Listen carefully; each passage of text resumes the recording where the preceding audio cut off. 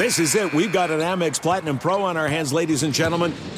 We haven't seen anyone relax like this before in the Centurion Lounge. Is he connecting to complimentary Wi-Fi? Oh, my! Look at that! He is! And you will not believe where he's going next. The Amex dedicated card member entrance for the win! Unbelievable! When you get travel perks with Amex Platinum, you're part of the action. That's the powerful backing of American Express. Terms apply. Learn more at americanexpress.com/withAmex. From BBC Radio 4, Britain's biggest paranormal podcast is going on a road trip. I thought in that moment, oh my God, we've summoned something from this board. This is Uncanny USA. He says, somebody's in the house, and I screamed. Listen to Uncanny USA wherever you get your BBC podcasts, if you dare.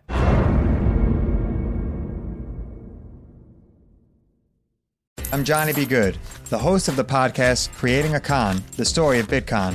This podcast dives deep into the story of Ray Trapani and his company Centratech. I'll explore how three 20-somethings built a company out of lies, deceit, and greed. I've been saying since a very young age that I was going to be a millionaire. If someone's like, oh, what's your best way of making money? I'm like, oh, we should start some sort of scheme. Listen to Creating a Con, the story of Bitcoin on the iHeartRadio app, Apple Podcasts, or wherever you get your podcasts. Every family has an origin story, one passed down through the generations. Mine happens to be a mystery involving my great-great-grandmother left behind in Sicily. I'm Jo Piazza, and my new podcast will transport you to the gorgeous island of Sicily as I trace my roots back through a whodunit for the ages. Listen to The Sicilian Inheritance on the iHeartRadio app, Apple Podcasts, or wherever you get your podcasts.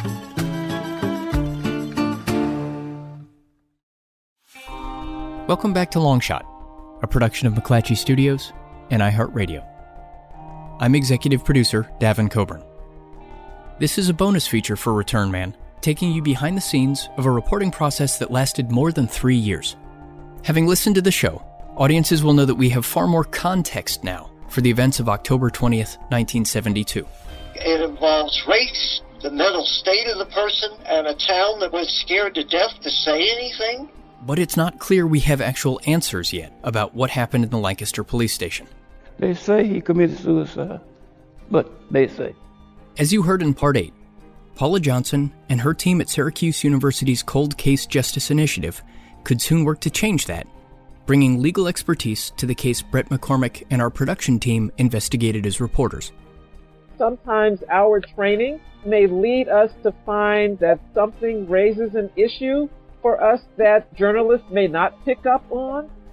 At the time of Jim Duncan's death, no outside organizations investigated the shooting, and we initially reached out to Johnson to see if her team at CCJI might have done so more recently. Johnson told us they hadn't, and we did not collaborate with her team on this project. But after reading the few publicly available stories about Duncan's death, Johnson told us she too had many questions, and that her team might now begin looking into it.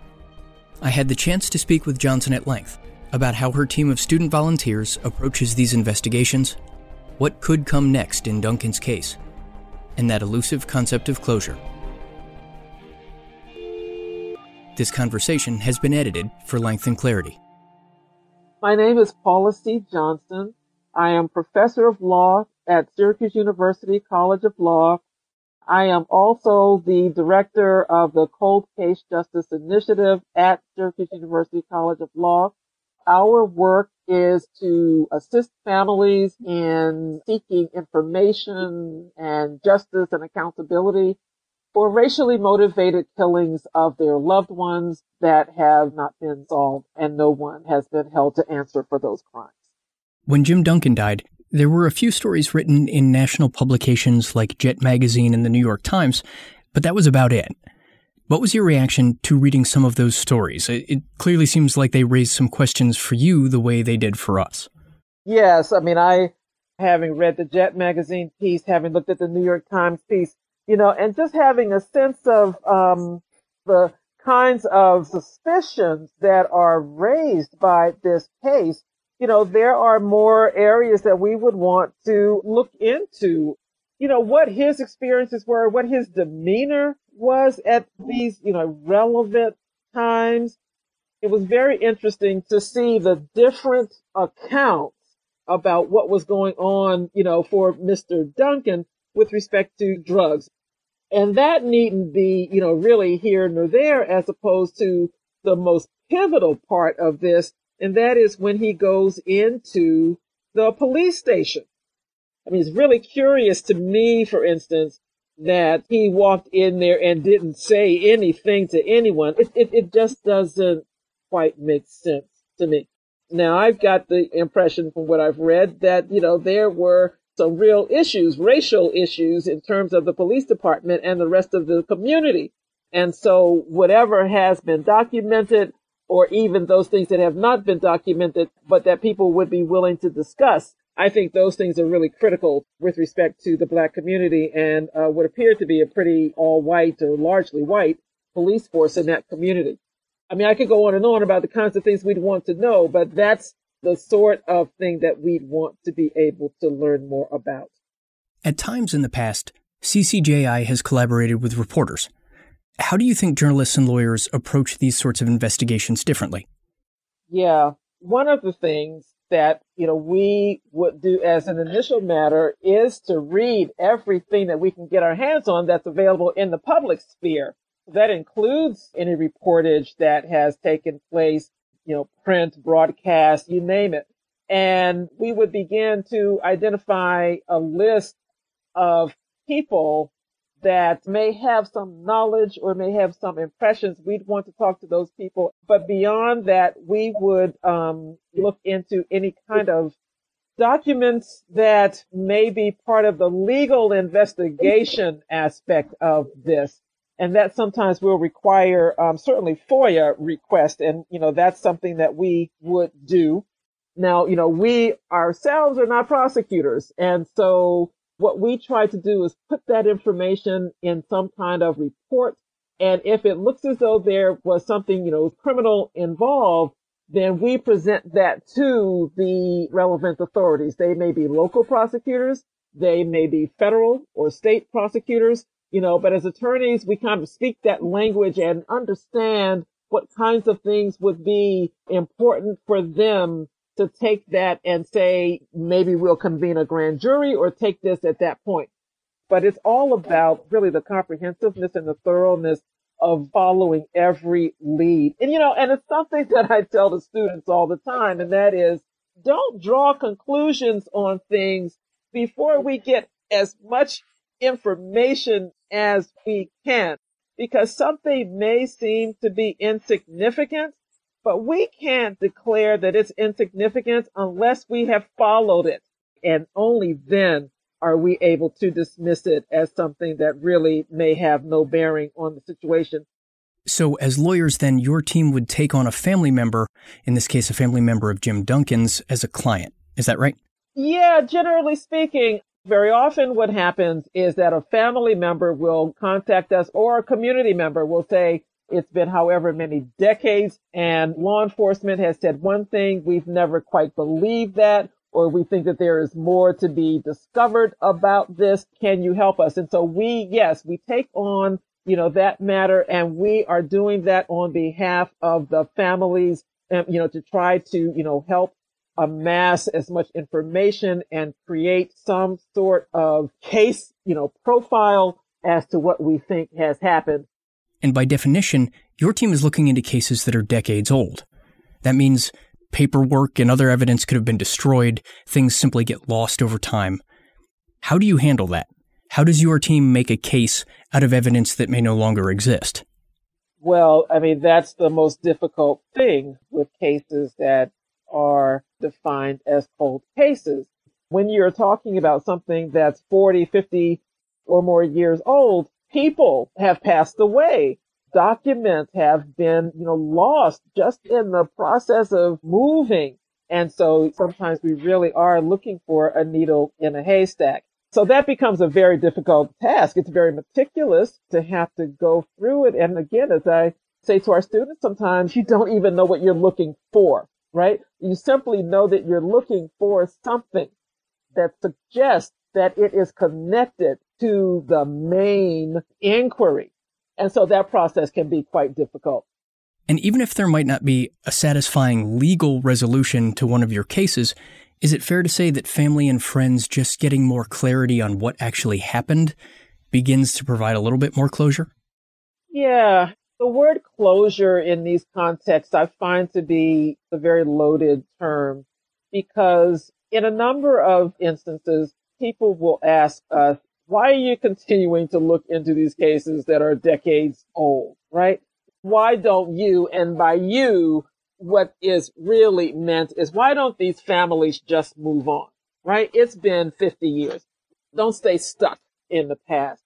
And our response to that is, to the extent that the families do not have as much information as is possible to obtain about what happened to their loved one, there is no moving on, right? There is no closure, because it remains an open wound. Certainly people go on with their lives, but it does mean that there is something that has not been determined, and they want for there to be something final about it. And that finality is a sense of justice. If someone is responsible for taking someone else's life, or for propagating a story that is not accurate, if they are shielding other people who participated and so are responsible, the families deserve to know that. Whole communities deserve to know that. Those things were done as messages to entire Black communities. And so the closure, so to speak, goes beyond any particular family member, any particular community. This is a demand for justice for the entire American society. We'll be right back after the break. There are some things that are too good to keep a secret. Like how your Amex Platinum card helps you have the perfect trip. I'd like to check into the Centurion Lounge. Or how it seems like you always get those hard-to-snag tables. Ooh, yum. And how you get the most out of select can't-miss events. With access to the Centurion Lounge, Resi Priority Notify, and Amex card member benefits at select events, you'll have to share. That's the powerful backing of American Express. Terms apply. Learn more at americanexpress.com/withAmex. I'm Katya Adler, host of The Global Story. Over the last 25 years, I've covered conflicts in the Middle East, political and economic crises in Europe, drug cartels in Mexico. Now I'm covering the stories behind the news all over the world in conversation with those who break it. Join me Monday to Friday to find out what's happening, why, and what it all means. Follow The Global Story from the BBC wherever you listen to podcasts. My name is Johnny B. Good, and I'm the host of the new podcast, Creating a Con, the story of Bitcon. Over this 9-part series, I'll explore the life and crimes of my best friend, Ray Trapani. I always wanted to be a criminal. If someone's like, oh, what's your best way of making money? I'm like, oh, we should start some sort of scheme. You see, Ray has this unique ability to find loopholes and exploit them. They collected $30 million.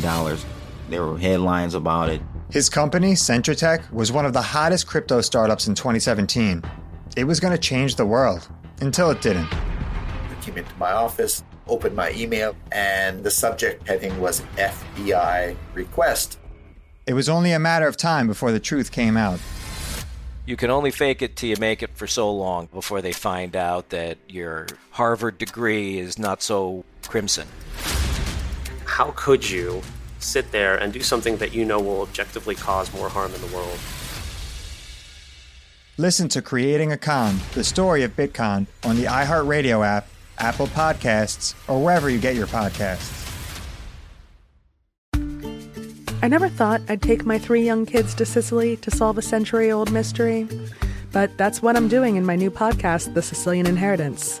Join us as we travel thousands of miles on the beautiful and crazy island of Sicily, as I trace my roots back through a mystery for the ages and untangle clues within my family's origin story.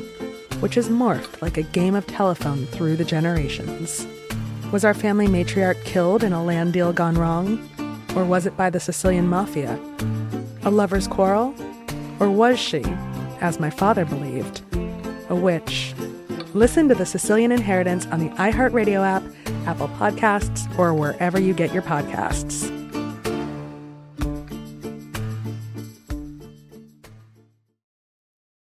When you take on a case, how long do these investigations take? How much time are you and your students going to be investing in it? Well, the time frames always differ with respect to the cases. And we've been working with some for upwards of, a decade ourselves. I really should put it this way. The information is there because there are people who are knowledgeable, right? And so if the people who are knowledgeable would come forward, that would make our work exceedingly less difficult. But to the extent that that is not availing, we have to try to find it, when we have the wherewithal, the means, the time. So much of this really requires footwork. You can't just do it sitting at a desk. And getting to know people, right? Developing a rapport so that they will be willing to speak with you. You simply don't just go to folks and really, try to ask them about one of, if not the most harrowing experiences that they have had in their own lives. You've got to spend time with people before they have a reason to trust you. And that's simply the human dimension of it. There has to be empathy and compassion, even as you are trying to gather information. So it's a constant process of visiting and revisiting and going back over territory that you may have covered before to see if it leads you to something else. And when it does, to follow those paths as well. CCJI has a very specific mission. What was the genesis of this program, and why did you feel like these particular kinds of cases were important to be focusing on? When the first Emmett Till Act was passed in 2007, really signed into law in 2008, we began to look into this, and my co-director, Janice McDonald, who is now an emerita professor at the College of Law, was in Faraday, Louisiana. And she and a journalist, Stanley Nelson, had struck up a conversation, and he was looking into the death of a man named Frank Morris. Mr. Morris had been killed in December of 1964 when 3 white men had come to his shop and set it aflame. And it's believed that the people who set his shoe shop aflame were members of the local law enforcement and possibly Klan members as well. So as, Professor McDonald and Stanley Morris were discussing this, he mentioned that the family was really interested in getting more information that he, as a journalist, didn't feel that he might be able to provide for them. And would we be willing to, talk to the family and see what we as lawyers might be able to do? And from there, we began to notice that there were other cases that hadn't been solved. And as we began to travel, people began to become aware of the work we were doing. And whenever we would make these trips, invariably people would come to us and say, something suspicious happened about our family member's death. We never accepted what was told to us, the official story. Would you be able to help our family as well? And so that is how it just grew. I mean, it just grew. There are just so many of these instances. And from there, we actually, we created a course looking at racial history, legal analysis, around the work that we were doing. And so the project itself blossomed from that. We'll be back after the break. There are some things that are too good to keep a secret. Like how your Amex Platinum card helps you have the perfect trip. I'd like to check into the Centurion Lounge. Or how it seems like you always get those hard-to-snag tables. Ooh, yum. And how you get the most out of select can't-miss events. With access to the Centurion Lounge, Resi Priority Notified, and Amex card member benefits at select events, you'll have to share. That's the powerful backing of American Express. Terms apply. Learn more at americanexpress.com/withAmex.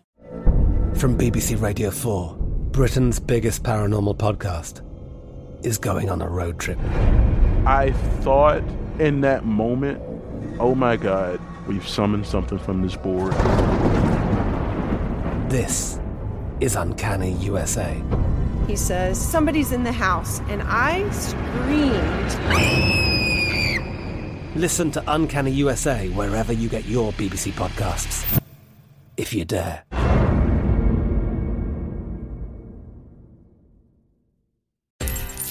My name is Johnny B. Good, and I'm the host of the new podcast, Creating a Con, the story of Bitcon.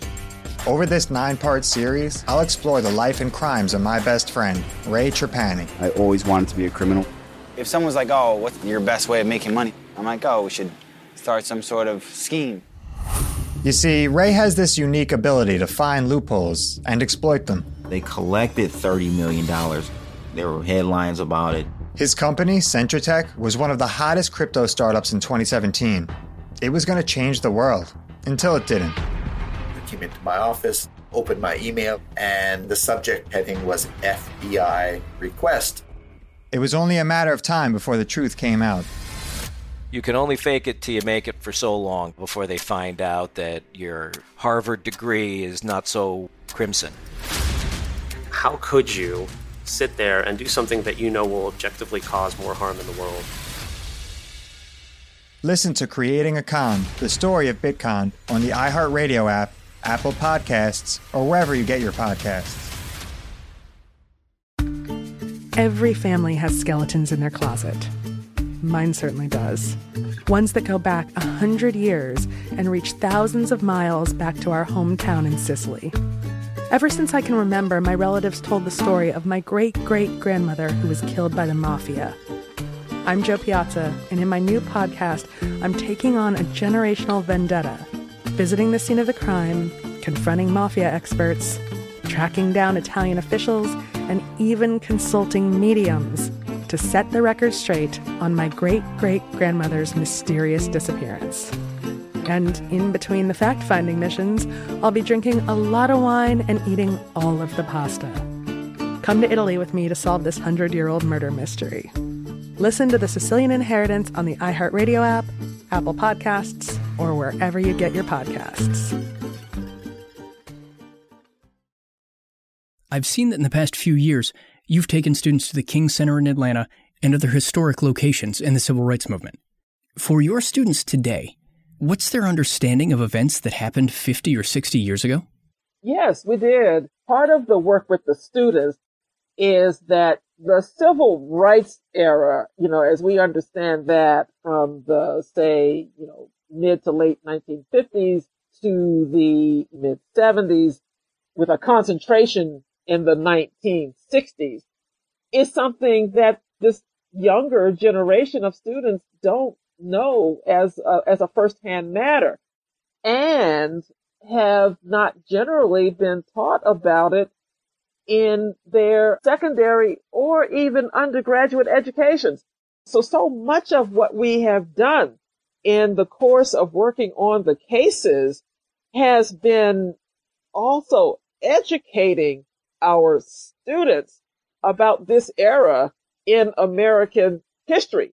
I mean, they certainly knew that there's racial discrimination in the United States, but they didn't have the kind of in-depth awareness that this was so endemic in American society and what that meant.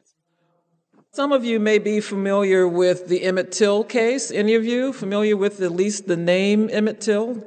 In Mississippi in 1955, 14-year-old youth, young person who... As they were reading through these accounts, sometimes the students would come back to us and say they sometimes couldn't tell whether they were reading something from the present or something back in the 1960s, because the stories and the accounts sounded so familiar to something that they heard on the news just days before. It has always been the families who have insisted that the world, that government officials, that the entities and the apparatus of society and law enforcement take notice of these events, that the lives of their loved ones, of their children, matter, and that they matter in the places where other people's lives matter. And so, this was part of the education for them to understand that to some degree, there was an unbroken chain in these racially motivated killings. So we took the students to Atlanta and we've taken them to Mississippi so that they would get a first-hand understanding of what had happened in U.S. history. Now, I think the Atlanta trip that you're also referring to was one in which CCJI and Syracuse University sponsored a retreat for the family members of victims of racially motivated crimes. What you will hear this evening are from several family members who will speak with you briefly about the experiences that they've had in their families. We had a public forum at Ebenezer Baptist Church, and as you know, that was Dr. King's church. So there was a public forum where we talked about the work. We talked about the emotional and, psychological aspects of racial trauma. We know that this isn't all about law. We know that the family's needs go beyond simply making sure that there is, say, a conviction or that there is even a civil matter that happens in the legal system. We want to recognize that before those needs are met, we can't consider this work to be finished either.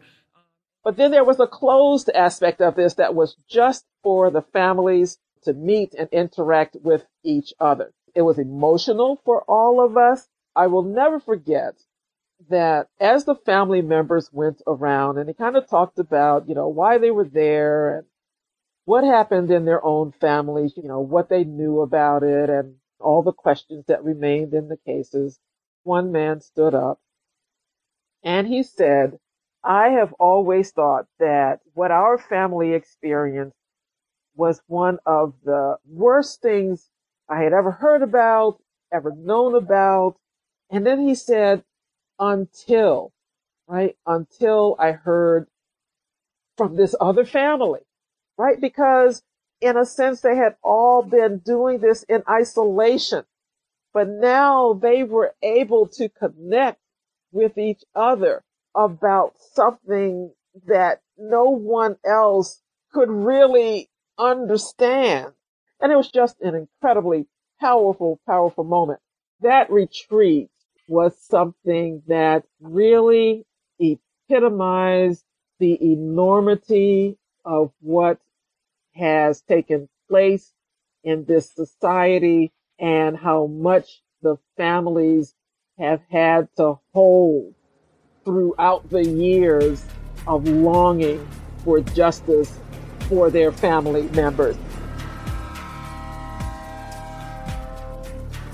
I'm Davin Coburn. Return Man is a production of The Herald, McClatchy Studios, and iHeartRadio. Brett McCormick is the lead reporter, and the show is produced by Matt Walsh, Kara Tabor, Kata Stevens, and Rachel Wise. I'm the executive producer for McClatchy Studios. The executive producer for iHeartRadio is Sean Titone. For lots more on this story, go to heraldonline.com/returnman. If you have any additional information about Jim Duncan's life or death, email us at returnman@heraldonline.com. To continue supporting this kind of work, visit heraldonline.com/podcasts and consider a digital subscription. And for more podcasts from iHeartRadio, visit the iHeartRadio app, Apple Podcasts, or wherever you listen to your favorite shows.